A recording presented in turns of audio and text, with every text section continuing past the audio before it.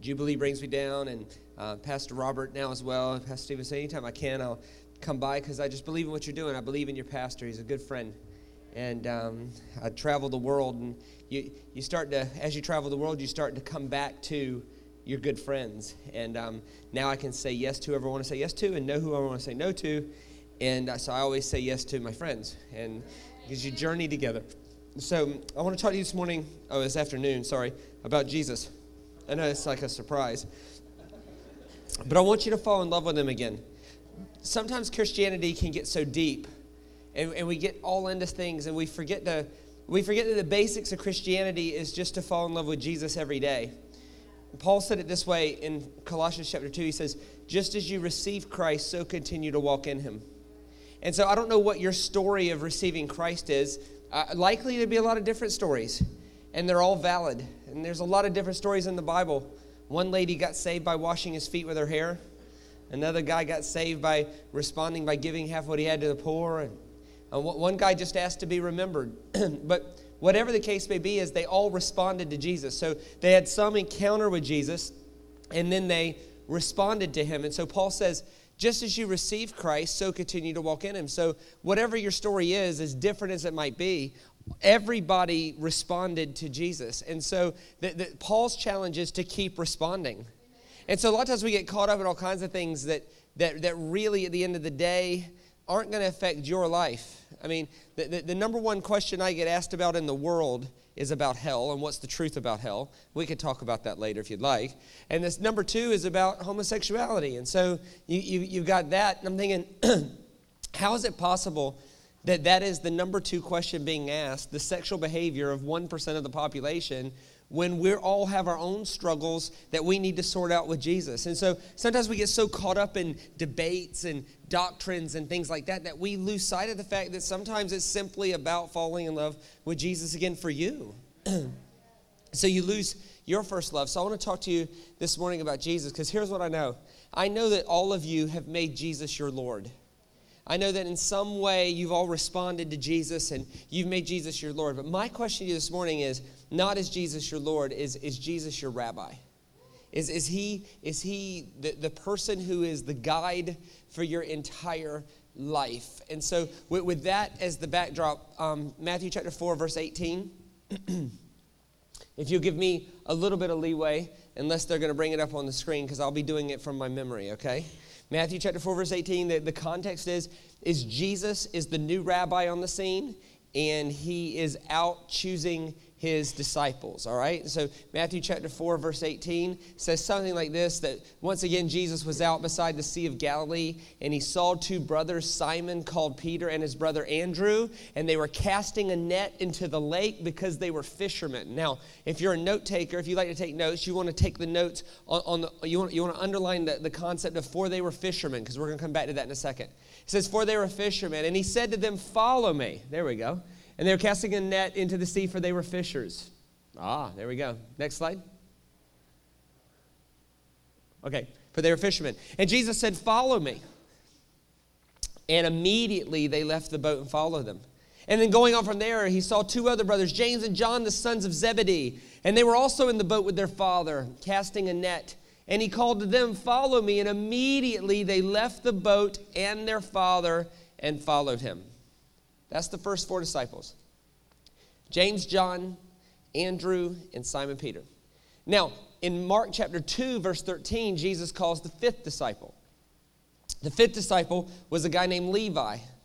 And it says something like this. It says, once again, Jesus was out walking by the sea, and he saw Levi sitting at a tax collector's booth, and he said, follow me, and immediately Levi got up and followed him. Jesus ends up changing his name to Matthew. So you got the calling of the first five disciples. You got four fishermen and one tax collector. Four grown men. Now there's a lot of things in Jesus' life that to me makes no sense, and this is one of them.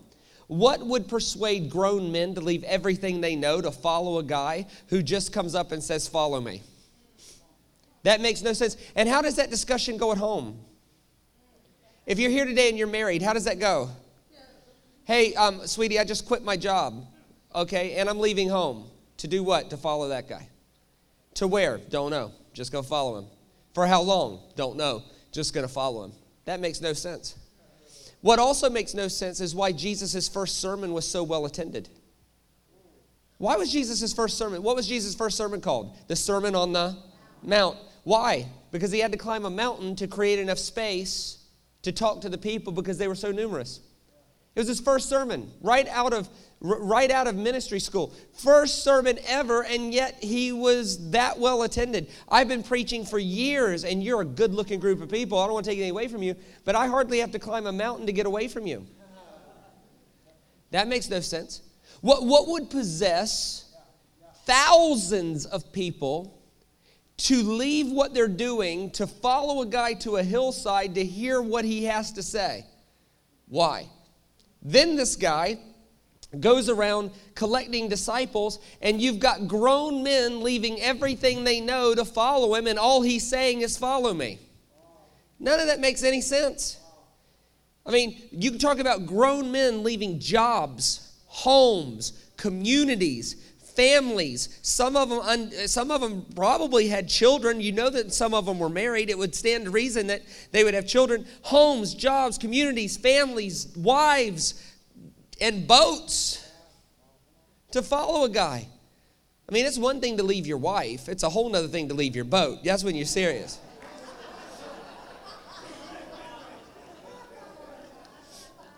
And there's women everywhere. You always get another wife. Get another boat. Serious.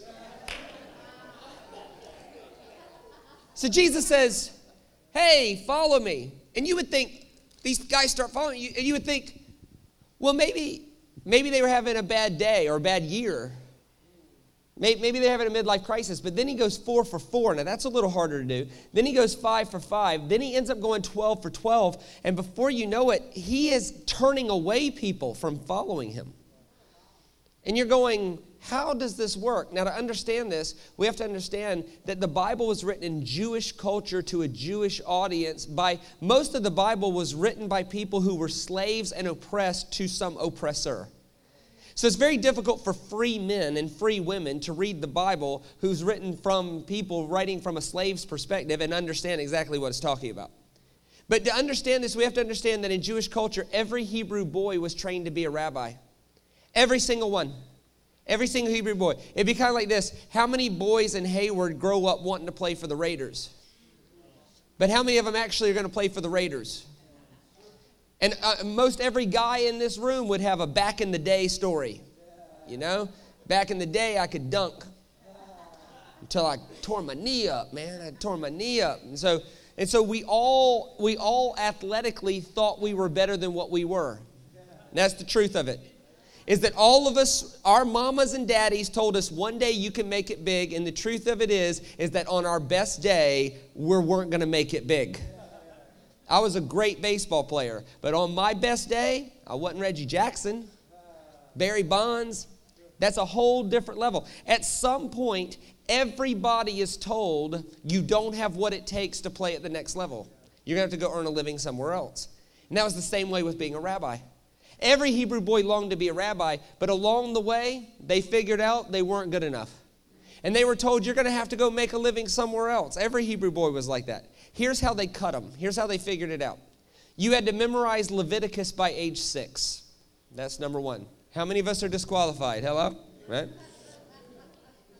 You had to memorize Leviticus by age 6. And here's the crazy part, is that everybody didn't have a Bible. So there was one Torah per community. So you had to memorize Leviticus based on your father's memorization of Leviticus and him quoting it to you. Now, how many of you had enough daddies that you just get, that's a whole nother level of something. If you memorize Leviticus by age 6, you got to graduate to the first school. The first school was called the Bet Sephar. Can I hear you say that with me? Because here's why. They tell me that you're going to forget 96% of everything I say today by Tuesday. And that's depressing because I've worked hard on this. So I want to teach it to you, okay? And they say I can get you to remember more if I get you to repeat something. So I want you to repeat this with some Go Raiders gusto, okay? All right? So, or Niners or whoever you cheer for, all right? Raiders. All right. I'm picking up Raiders. Okay, I'm picking up Raiders. All right. All right. All right. I'm picking it up. I'm picking it up. Raiders. All right. All right. Yeah. All right. So I want everybody to say this. Bet Sephar. Go. Bet Sephar. Now the Bet Sephar was elementary school. It lasted from 6 to 12.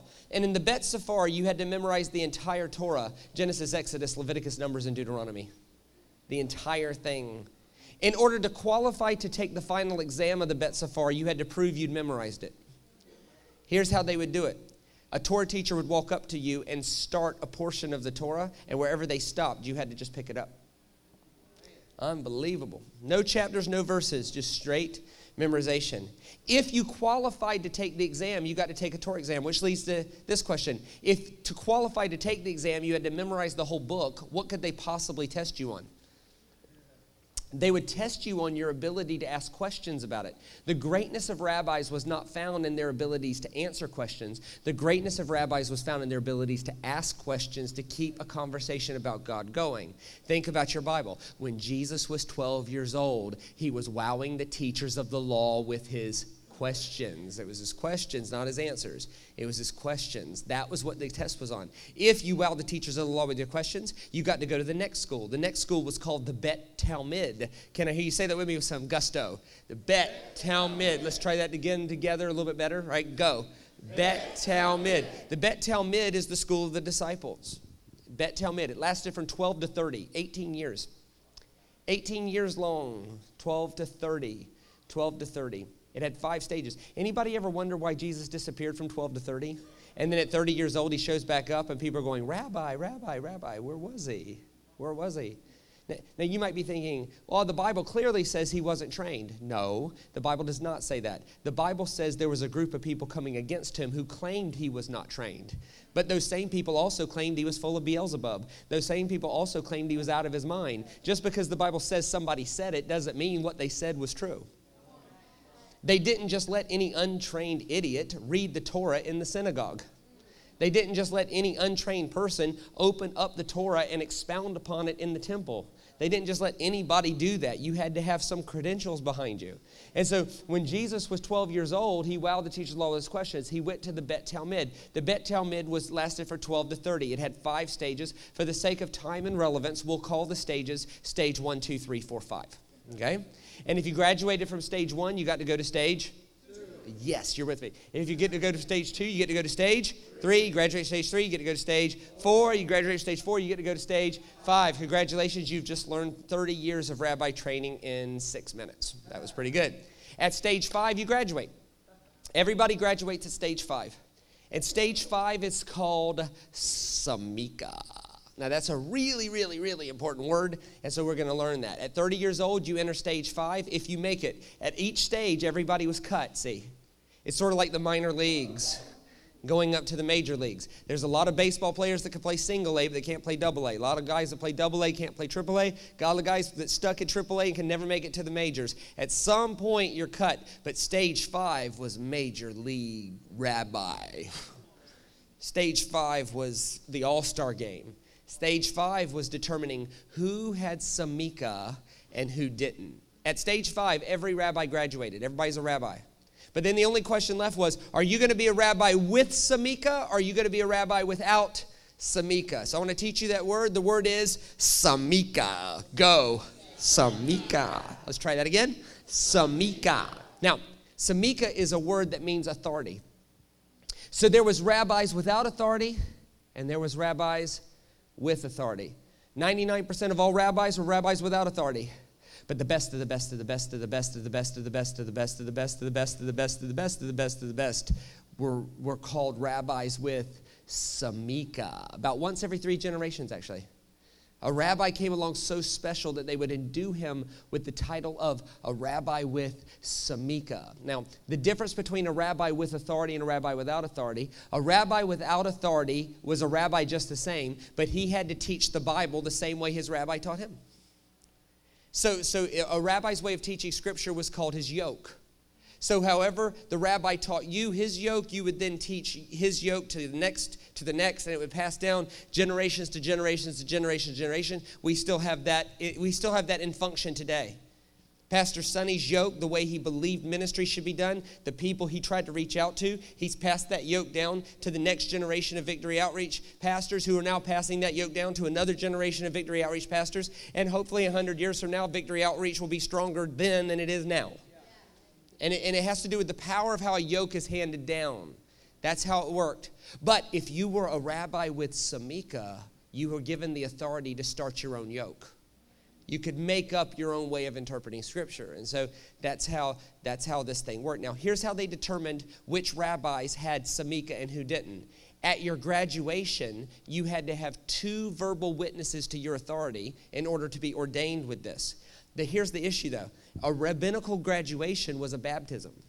So when you graduated from rabbi school, they would baptize you at 30. Think about your Bible. When Jesus was 30 years old, he went out to the desert to be baptized by John. And he goes down into the water, and John the Baptist says, "Behold the Lamb of God, who takes away the sins of the whole world, whose sandals I'm not worthy to untie." Witness number 1. He baptizes Jesus. Jesus comes up out of the water as a normal, regular rabbi without Samika, until a second voice speaks. "This is my beloved Son, in whom I am well pleased." And there was thunder and lightning and birds and rainbows. Essentially, it was God saying, if no one else is going to speak for him, I will.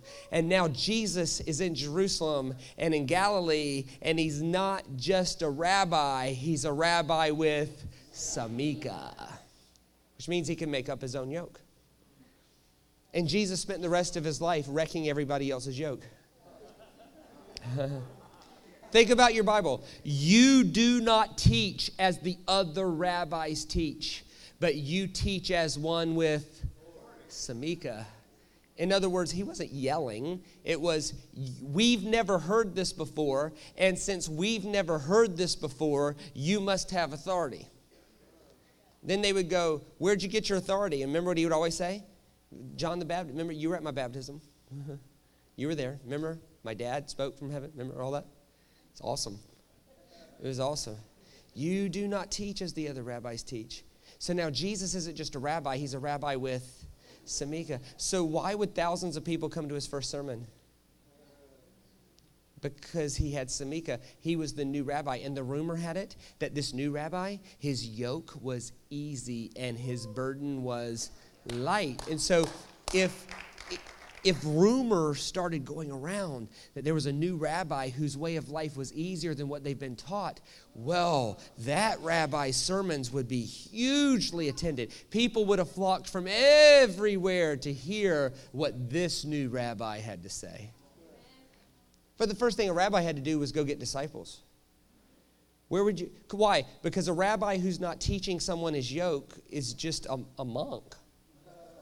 He's thinking. He's meditating. A rabbi had to be passing his yoke along. So think about it. If you are the new rabbi, where do you go to get disciples? You go to the Bet Talmud to get pre-qualified 12-year-olds, people who you knew had already memorized the word and they had already proven that they were smart enough to ask the right questions. You didn't have to vet them. You didn't have to pre-qualify them. They were pre-qualified for you. You just had to go back to the Bet Talmud and choose them. And here's what would happen. The new rabbis would go to the Bet Talmud and they would find little boys, 12-year-olds, pre-qualified, brilliant 12-year-olds. You didn't have to do much with them. You just could start teaching them your yoke. And the only question the new rabbi had to ask was, do I believe this little boy can do greater things than me? And if the new rabbi believed you could do greater things than him, he would choose you into his rabbi school with 2 words: follow me, follow me, follow me, follow me. Every Hebrew boy longed to hear the words of a rabbi say, follow me. But most of them only ever heard, I'm sorry, you don't have what it takes to be in ministry. Go back and earn a living at your family trade. Every Hebrew boy longed to hear, follow me. Fast forward, Jesus is 30 years old. He's the new rabbi with Samika, and he goes and finds some fishermen. Well, if they were fishermen, what does that mean? It meant they were disqualified. And so Jesus stands on the banks of a shore and he says, hey guys, Follow me. And they had longed their whole life to hear the words of a rabbi say, follow me. But they had only heard that they didn't have what it takes to make it. And now it's not just any rabbi. It's the new rabbi with Samika who is qualifying disqualified people. That's the yoke of our rabbi. The yoke of Jesus Christ qualifies disqualified people. And aren't you glad? Anybody in here would have been disqualified by somebody? Good, you just fit the bill then. Think about it. Jesus' first 4 disciples, what was their job? Fishermen. 5th disciple, what was his job? He's a tax collector. Where did he find the tax collector? At the lake. Well, hang on. If you're the tax collector at the lake, who are you taxing? Fishermen. In other words, Jesus says, we're going to find out right now, can you 4 have what it takes to follow me? Can y'all forgive the one guy who's been robbing from you all these years, and let's all go do life together? That's the yoke of our rabbi. See, once the rabbi chose his disciples, they wanted to do everything like him. They wanted to walk like him, talk like him, be like him. For us, what would Jesus do is a cliche or a piece of arm jewelry. For them, it was life. What would my rabbi do? In this situation, how would my rabbi talk to the girl at KFC if she messes up my order? How would he speak to her? How would my rabbi speak to the guy who just cut me off on the 880? How? Because it's so busy. It's like whoever's in charge of the roads around here thought no one would ever come.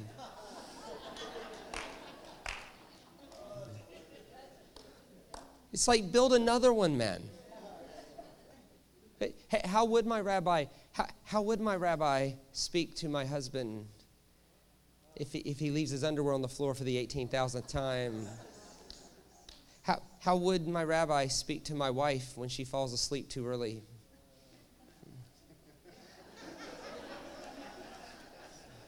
How would my rabbi speak to the lady that just cut in front of me at the grocery store and she's clearly got 20 items in a 15-item or only lane? How would my rabbi? It's not just what would Jesus do. It was a way of life. It was not just a cliche. So he would teach them how to walk behind him. So they would learn to walk like their rabbi. They wanted to mimic everything about him. And one of the ways he taught them to walk is he would tie a rope around their neck. So he'd tie a rope around the whole line and he'd hold the rope. And he'd teach them to walk behind him like this. And when they learned to walk behind the rabbi, when they learned to walk behind him with no help, he would remove the rope because the rope was no longer necessary, because they were walking in one accord. They were walking in unity. And you could always tell in a rabbi school who was the best student of the day. How could you tell? How can you tell today who the best second grader is? They get to be the line leader. Same thing then. If you were the best student of the day, you could always tell because you were the one leading the line behind the rabbi. You could always tell. And you could always tell when they got back to temple who it was because the rabbi had these special shoes. And so when the line leader was walking behind the rabbi, he would get covered in dirt from his waist down. He would get covered in the dust of his rabbi. The rabbi's dust would cover him from the waist down. But it wasn't dust you wanted to wash off. It was dust you wanted to show off because it was an honor to be covered in the dust of your rabbi. It meant, hey, check me out.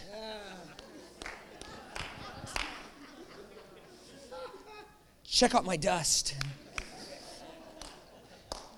It wasn't anything you wanted to wash off. It was telling everybody, hey, I'm covered in dust. Check me out. Hey, that means I was the best student of the day. It means, hey, check this out, bro. It means that I was the best student of the day. I'm covered in the dust of my rabbi. I wanted to make sure you never forgot that. Social scientists tell me if I can paint images in your head, that you'll never forget it.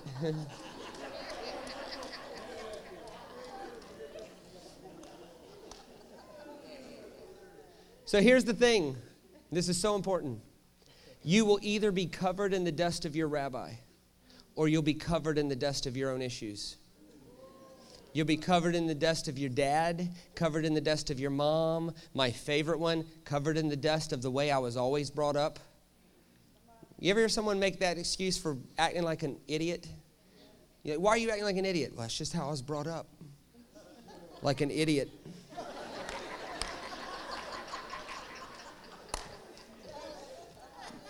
Yeah, but you're 40 and it's ruining your life.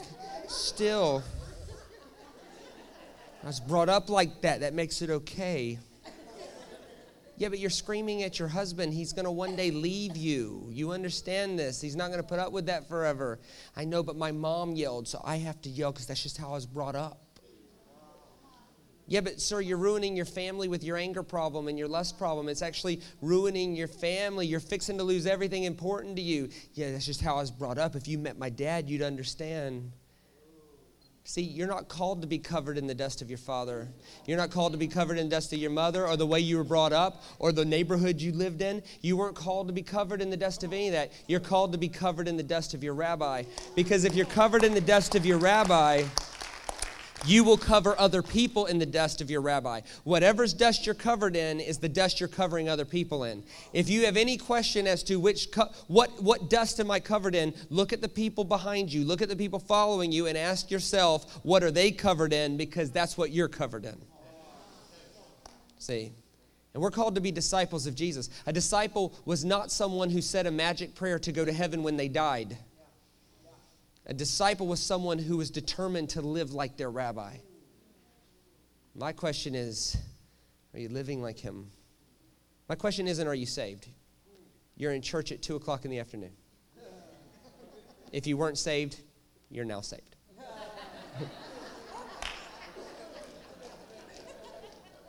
During an Oakland Raiders game. That's saved right there. Now, that's saved right there. That's saved. No one is questioning your salvation. No one. That's not my question isn't, will you go to heaven when you die? That's not my question. My question for today, and listen, I'm having some fun here. That's not a bad question to ask, okay? It's not. There's a place for that. Not today. Today, my question isn't, will you go to heaven when you die?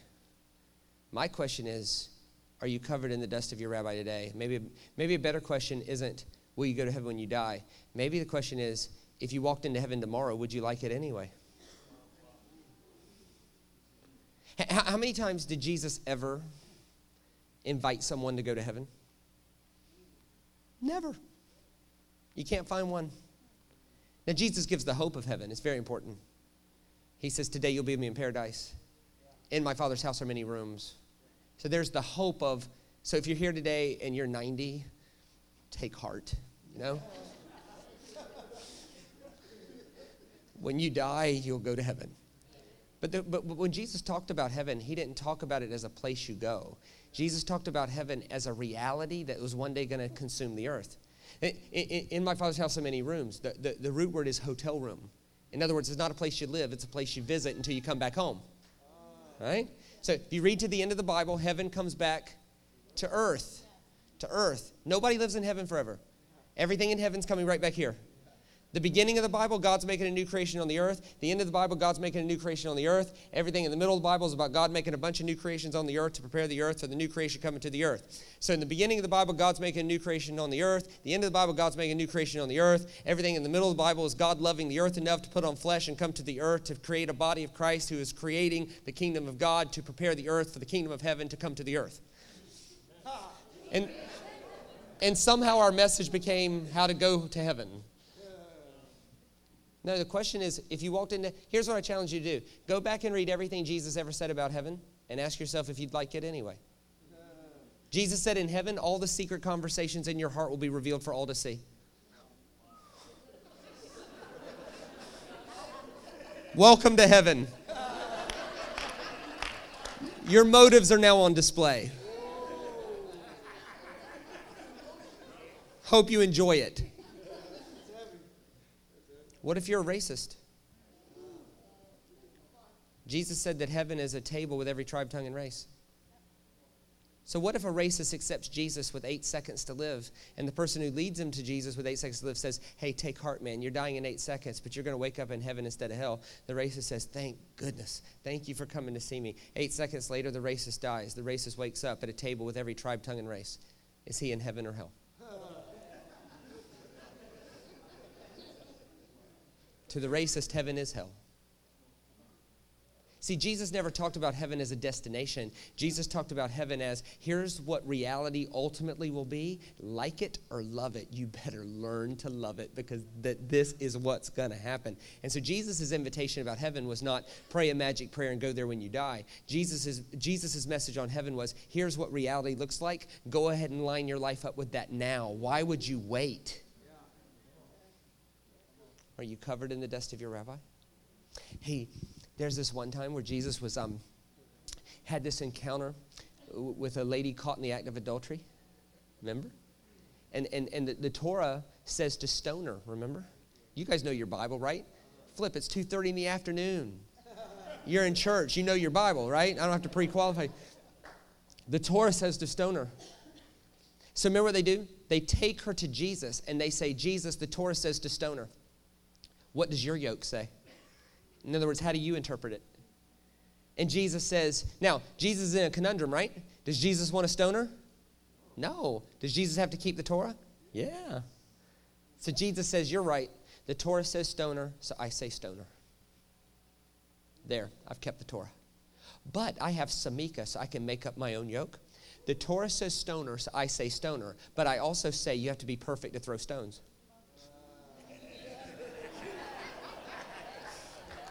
Brilliant, Jesus. So everybody gets tired of holding their stones. They put them down. They walk away one at a time. Jesus draws in the dirt.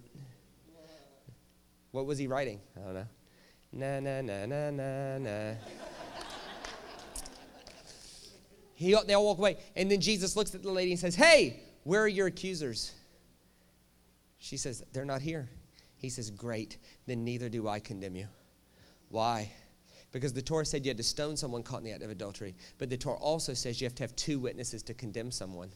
Jesus couldn't make her sin go away, so he simply made the witnesses go away, which automatically declares a mistrial. Jesus is brilliant.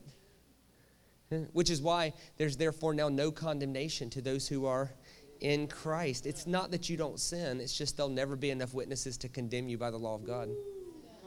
The only one who can condemn you is the one not speaking. Actually, the only one who can condemn you is the one the Bible calls your advocate. He's speaking for you. That's the yoke of our rabbi. Now, there's a big difference between a declaration and a sermon. A declaration tells you what you already believe to be true, and you should say amen. It's meant to be agreed with or disagreed with. I'll give you an example. Jesus loves you. Amen. Jesus is bigger than anything you're facing. Amen. See, declarations meant to be agreed with. But sermons aren't that. Great preaching has declarations and sermons. People need to be reminded what's true, but sometimes they need to be challenged. So in the spirit of a sermon, here's my question. The yoke of our rabbi looked at someone caught in the act of adultery and said, I don't condemn you. Could your yoke say that? You're the disciple of that rabbi, right? So how does your rabbi respond to someone caught in the act of adultery? He looks at her and says, I don't condemn you. And let me throw a wrench in some theology. She wasn't repenting. She was caught on her back. In the act. In the act. Could your yoke look at someone caught in the act of adultery and say, we love you, we do not condemn you, let us help? Because if it can't, then it's not the yoke of our rabbi. It's the yoke of your dad, it's the yoke of your mom, it's the yoke of maybe the church you grew up in. I wouldn't think that's the yoke of Victory Outreach. In my experience, Victory Outreaches are very compassionate towards sinners. They're very compassionate towards people who've messed up their life, and they're willing to give them 18 more chances. Thank God.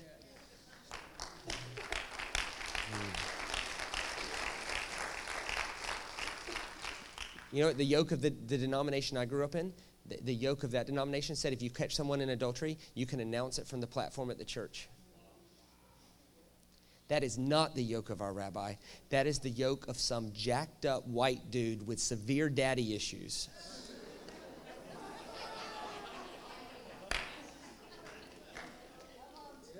It's not the yoke of our rabbi. The yoke of our rabbi was so awesome. There's this one time where Jesus met this lady who was divorced 5 times, and she was shacked up with the 6th one. Remember? He said, you've had 5, and the one you're with's not. Remember? And she goes, I know. And remember what he says to her? Remember what he says? What does he say? Quit sinning. Turn your life around. No. He says, can I get you a drink? You look like you could use a drink.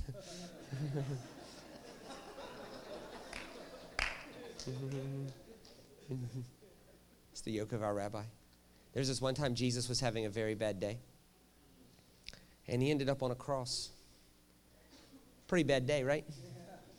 Have you ever used the excuse, well, I was just having a bad day, to be a jerk to somebody? Mm-hmm.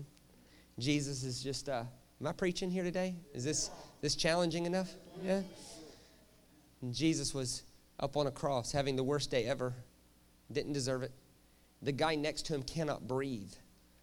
And so all he can get out is the breath to say, hey man, please remember me. Please, please remember me. And Jesus says, that's enough for me. You can go to heaven today. Today you'll be with me in paradise. It's awesome. It's awesome. Aren't you glad he wasn't on the cross going, well, Bo, you better hurry up and say the sinner's prayer and get saved like those folks in 2013, or they're not going to think you're saved. No. He says, hey, that's enough for me. Oh, and while we're at it, let's go ahead and forgive everybody at the foot of the cross too.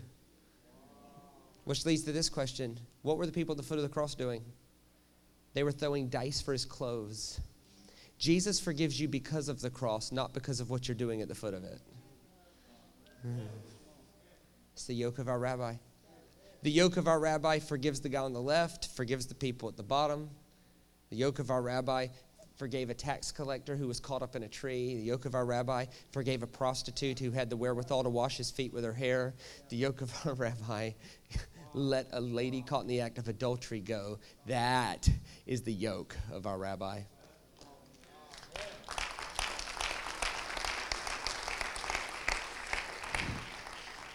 I'm convinced that the very things that tick Jesus off we overlook, and the very things that Jesus was kind to we get hard on. Who's the only person Jesus ever said went to hell, ever? You don't know his name. He was a rich man who overlooked a poor man. Jesus is kind to everybody. Lady caught in the act of adultery, stuff happens. Don't do that again. Lady divorced 5 times, shacked up with the 6th one. Here's a drink. Guy on a cross, it's going to be okay. People throwing dice for his clothes, forgive them too. Prostitute washing his feet with her hair, okie dokie. A rich guy overlooks a poor man. That's the guy that wakes up in hell. It's the yoke of our rabbi. Who's the only person that Jesus said he was going to kill? So there was a guy that was so richly blessed, he didn't even know what to do with all his blessings. So he says to Jesus, I got so much food, I have no idea what to do with it. I could never eat it all. And Jesus says, well, there's a lot of poor people who need your help. How about share? And he says, no. You know what I'm going to do? I'm going to build bigger barns so I can store up more so that my heart can know I'll never go without. Wow. Remember what Jesus says to him? I'm going to kill you. Tonight is your night to die. Jesus is kind to everybody, but a guy hoarding food instead of sharing with the poor doesn't make it. The rich man overlooking the poor man, Jesus says that's the guy that ends up in hell. See, Jesus said it this way, that eternal life is found in knowing God. The issue is the Bible defines knowing God as taking care of the poor and the afflicted. Jeremiah 22:16, when you take care of the poor and the afflicted, it will go well for you, for this is what it means to know me, declares the Lord your God. It's the only place in the whole Bible that's defined what it means to know God. And Jesus, in Sodom and Gomorrah, in Ezekiel 14 or 16, one around in there, it says, for the sins of Sodom, I destroyed Sodom. For the sins of Sodom, I destroyed Sodom. What do you think the sins of Sodom was? You would think sodomy, right? Like we named it after the place, right? Like if your name becomes a verb, that's a bad day, right? If you walk out of here today and go, man, he Shane Willarded me. I don't even know what that means, but that's bad. Man, flip. I just got Shane Willarded. I don't even know what that means. It's bad though. But it says, for the sins of Sodom, I destroyed Sodom. And sodomy wasn't on the list. It says, and her sins were pride, apathy, laziness, gluttony, and overlooking the poor. In other words, hoarding too much food and not sharing with people in need. And so all this talk about all these other things, my question isn't about that. My question is 16,900 children are going to die of starvation today. What does your refrigerator look like? Could you not feed one? Just one. And why not from just the people in this room? Why couldn't that number be 16,300? Victory Outreach has a missions thing. They call it United We Can. What have you done for that lately? You got an organization sold out to help the marginalized of the whole world. 16,900 children are going to die today of starvation, and 16,900 more are feeling the final hunger pangs today to die tomorrow. What does your refrigerator look like?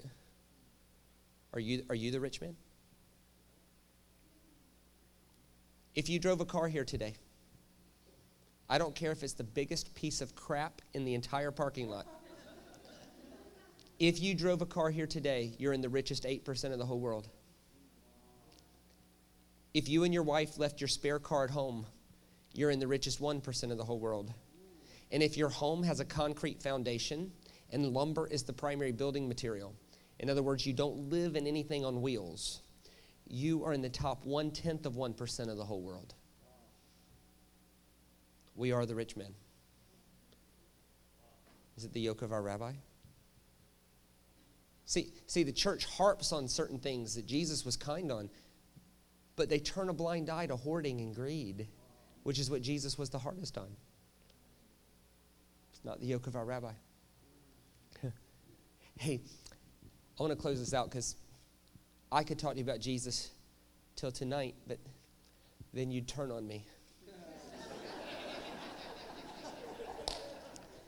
Like a bunch of rabid dogs, you'd come at me, you know. So I'll close this out with one story from Jesus and then one personal story. Matthew chapter 9, you don't have to turn there. You can just write it down if you want. You can check it later. It says something interesting. It says, so Jesus took his disciples to Caesarea Philippi. It's one sentence. So Jesus took his disciples to Caesarea Philippi. Now that sounds like that you were going to walk from here to the subway right down the street.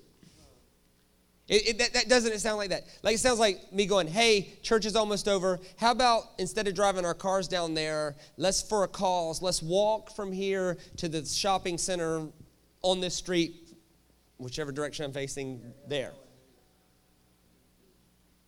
But it's not that. It takes an hour and 45 minutes to drive in a motor vehicle from Galilee to Caesarea Philippi. I know because I did it a couple months ago. It is far. It would have been a several-day journey. So Jesus is in Galilee in Tiberias, and he goes, hey, let's go up to Caesarea Philippi. And because you're following the rabbi, you go, well, if that's what you feel like's best, let's do it, man. Several-day walk. Let's do it. So they go to Caesarea Philippi. Here's the problem. Caesarea Philippi was the place no Christian would go. They weren't called Christians back then, but you know what I mean. It's the place that today, I'm sure there's a place in Oakland somewhere that Christians don't go. It's that. And the reason why was Caesarea Philippi today is called Panaia. The reason it's called Panaia is because Caesarea Philippi was the headquarters to the goat god Pan. Panaia. Pan. So in the middle of Caesarea Philippi, I've actually seen this. I've stood there. There was temples. Now it's the ruins of the temples. There's the temples to the goat god Pan. And I could show it to you on my iPad. I've got a picture of it. It says the courtyard of Panaia. So the courtyard of Panaia for Pan and the nymphs. Well, what's a nymph? What's a nympho? Okay? So Pan received worship through intimate acts with goats. Pan was a goat god. And so to appease Pan, you had to do intimate things with goats in this courtyard to keep him happy. Now, Pan's temple sat at the bottom of a mountain. You ought to see this thing. It is I don't know, my guess is 110 feet straight up a rock wall. The temple's there, and right next to the temple is this big, giant crater-looking thing. It would be every bit as big as the arc part of that wall, but all the way up to the ceiling. It is huge. And what they told people was that was the entrance and exit to hell. And that if you did not keep Pan appeased, he would open up the entrance to hell and he would swallow you into it. And so people were being intimate with goats, not because they liked goats. People were being intimate with goats because they were being controlled with religious fear around hell. The followers of Pan were told, if you don't do what God tells you to do, he'll throw you in hell. And hell was used as a controlling factor to motivate behavior. In this case, being intimate with goats. Jesus takes his youth group there on a missions trip. Now, when I was a youth pastor, if I'd have taken my youth group there, I'd have been fired. Because what would have been happening is people would have been intimate with goats 24 hours a day. Jesus takes 12 guys there. Can you imagine that? Everybody, oh my. Peter nudging John. Hey, John, I ain't never seen nothing like that in my life. Now, that is something else right there. That is humdiddly dog right there. I'm going to tell you now. That is something special. I've never seen anything like that in my entire life. Now, Caesarea Philippi was also in Alabama. I'm going to tell you now, that is something special. So Jesus has to focus them. Jesus goes, Hey, Peter, hey, right here, man. Eyes front. Right here, bro. Who do you say that I am? Peter says, you're the Christ, the Son of the living God. And Jesus says, that's right. And upon this rock, we can build a church. And not even the gates of hell will prevail against it. In other words, I've actually stood in this place. It's unbelievable. Still a bit creepy, actually.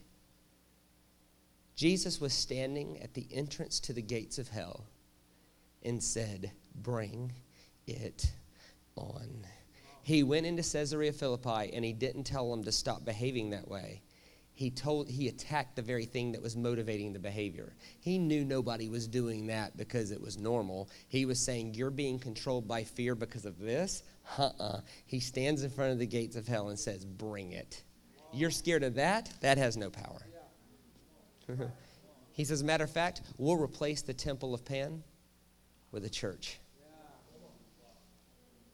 Oh, and by the way, if you know your history, in 330 A.D., it was.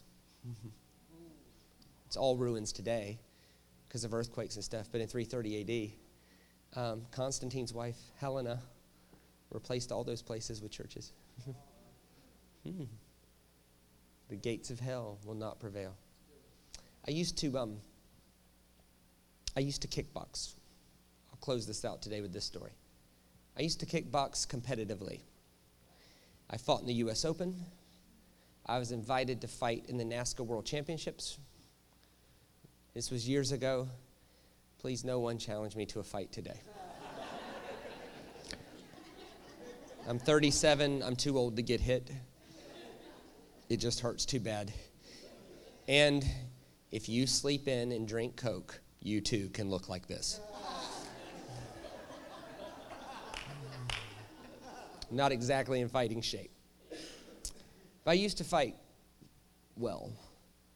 That's back when fighting was different. It was more like Karate Kid fighting. Remember, if you hit someone, they stopped you and gave a point. And now, they just take you to the ground and pull your arm off. I'll pass. So I was just come back from the U.S. Open, and I'd won some things. And so all my friends were over at the house, and they were looking at the trophies and some of the pictures and stuff from the U.S. Open. And this guy in my neighborhood, his name was Kenneth Brown. And Kenneth was a freak of nature. He was I am 6'2", 205 pounds. He was my size in the 8th grade. You know what I'm saying? Like, he's one of these guys that, you guys ever go to school with someone who was like shaving in the 4th grade? You know what I'm saying? Like one of these freaks of nature, it's like they're shaving like in 7th grade PE, you go into the showers and they have hair on their shoulders already. Like one of these guys, And he shows up at my house and he says, "Shane Willard, I think I can whoop you." I said, "I think you're right." He said, "No, I'm serious. I want to fight." I said, "No, I'm serious. I'm not fighting." He said, "Why wouldn't you fight?" I said, "Because you don't fight people twice your size. Pretty good rule, right?" He said, "I went and bought boxing gloves to prove I could whoop you." I said, "Boxing gloves? You mean a boxing match?" "Oh, no, we can box." Because a boxing match is different than a fight. Boxing match, you're standing up.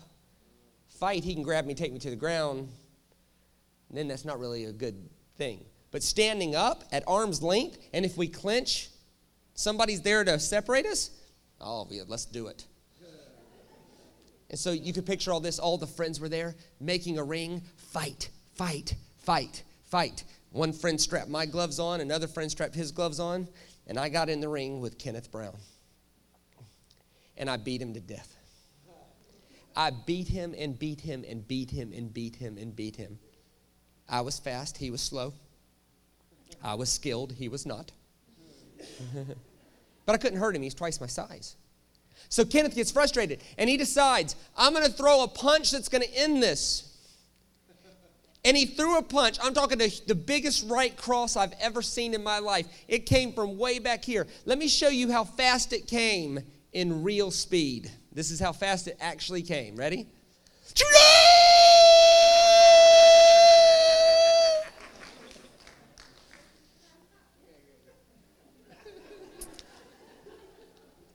I actually had time to think. I'll move now. He left himself in this position.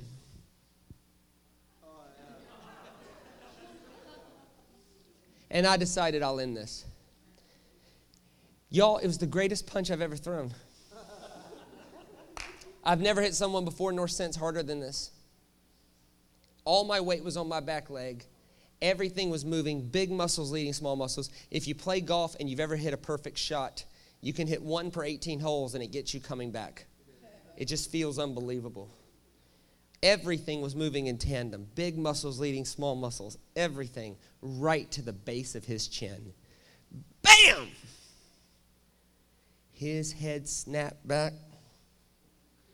His knees buckled. In retrospect, I should have kept hitting him.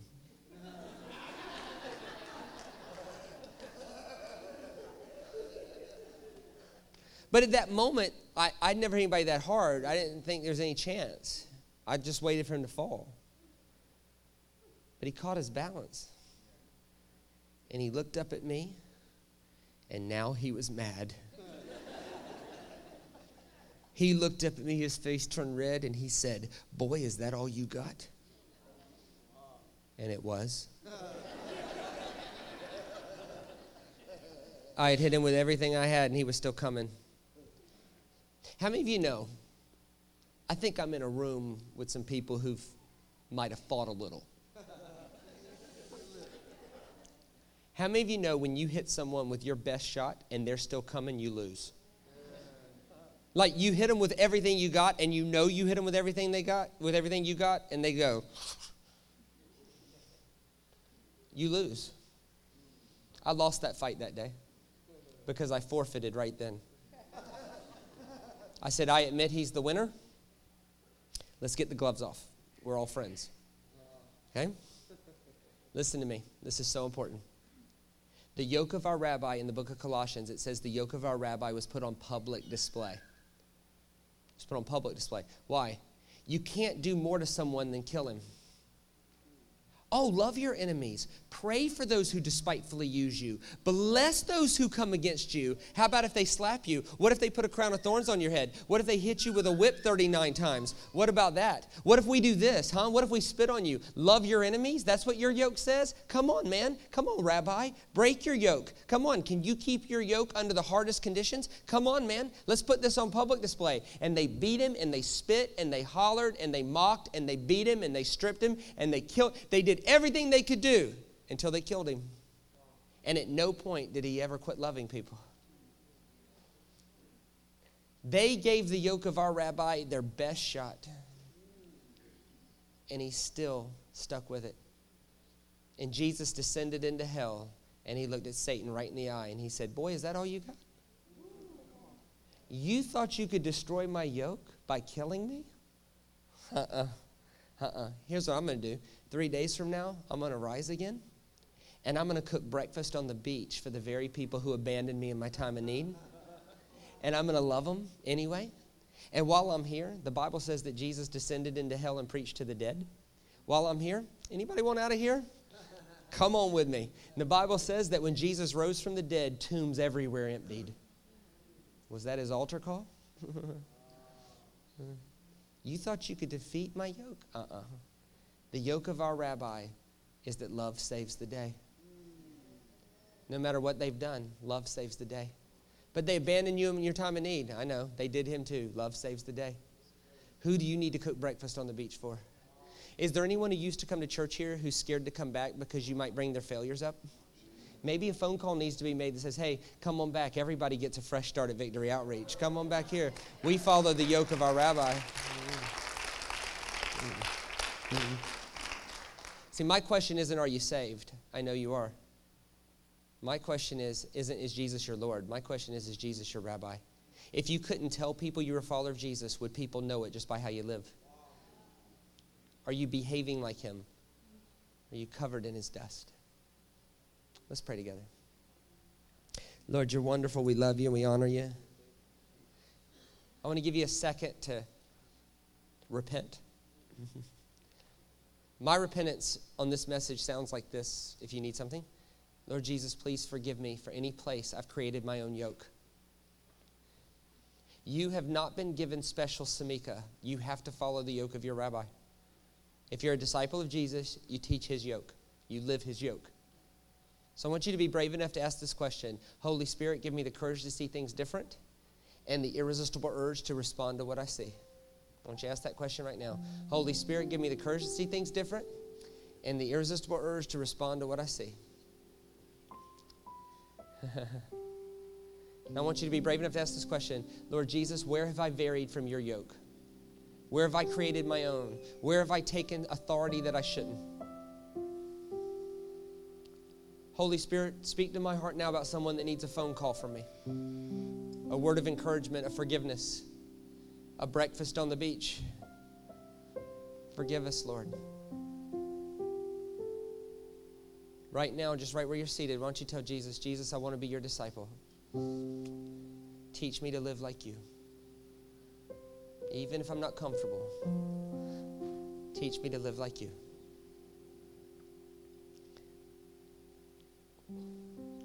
In Jesus' name. Do it this way. Thanks so much for letting me be a part of your day in Hayward. I'd like to invite you back tomorrow night. I'll do some deeper teaching tomorrow night. Something that'll change your life forever. You won't want to miss it.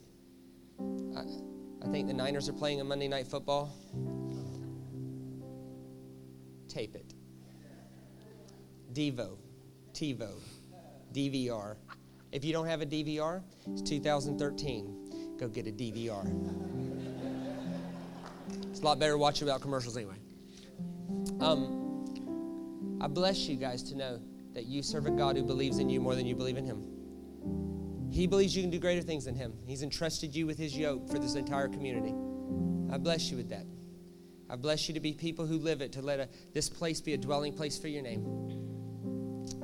I bless you to be people who aren't just saved to go to heaven, but you're saved to bring heaven here.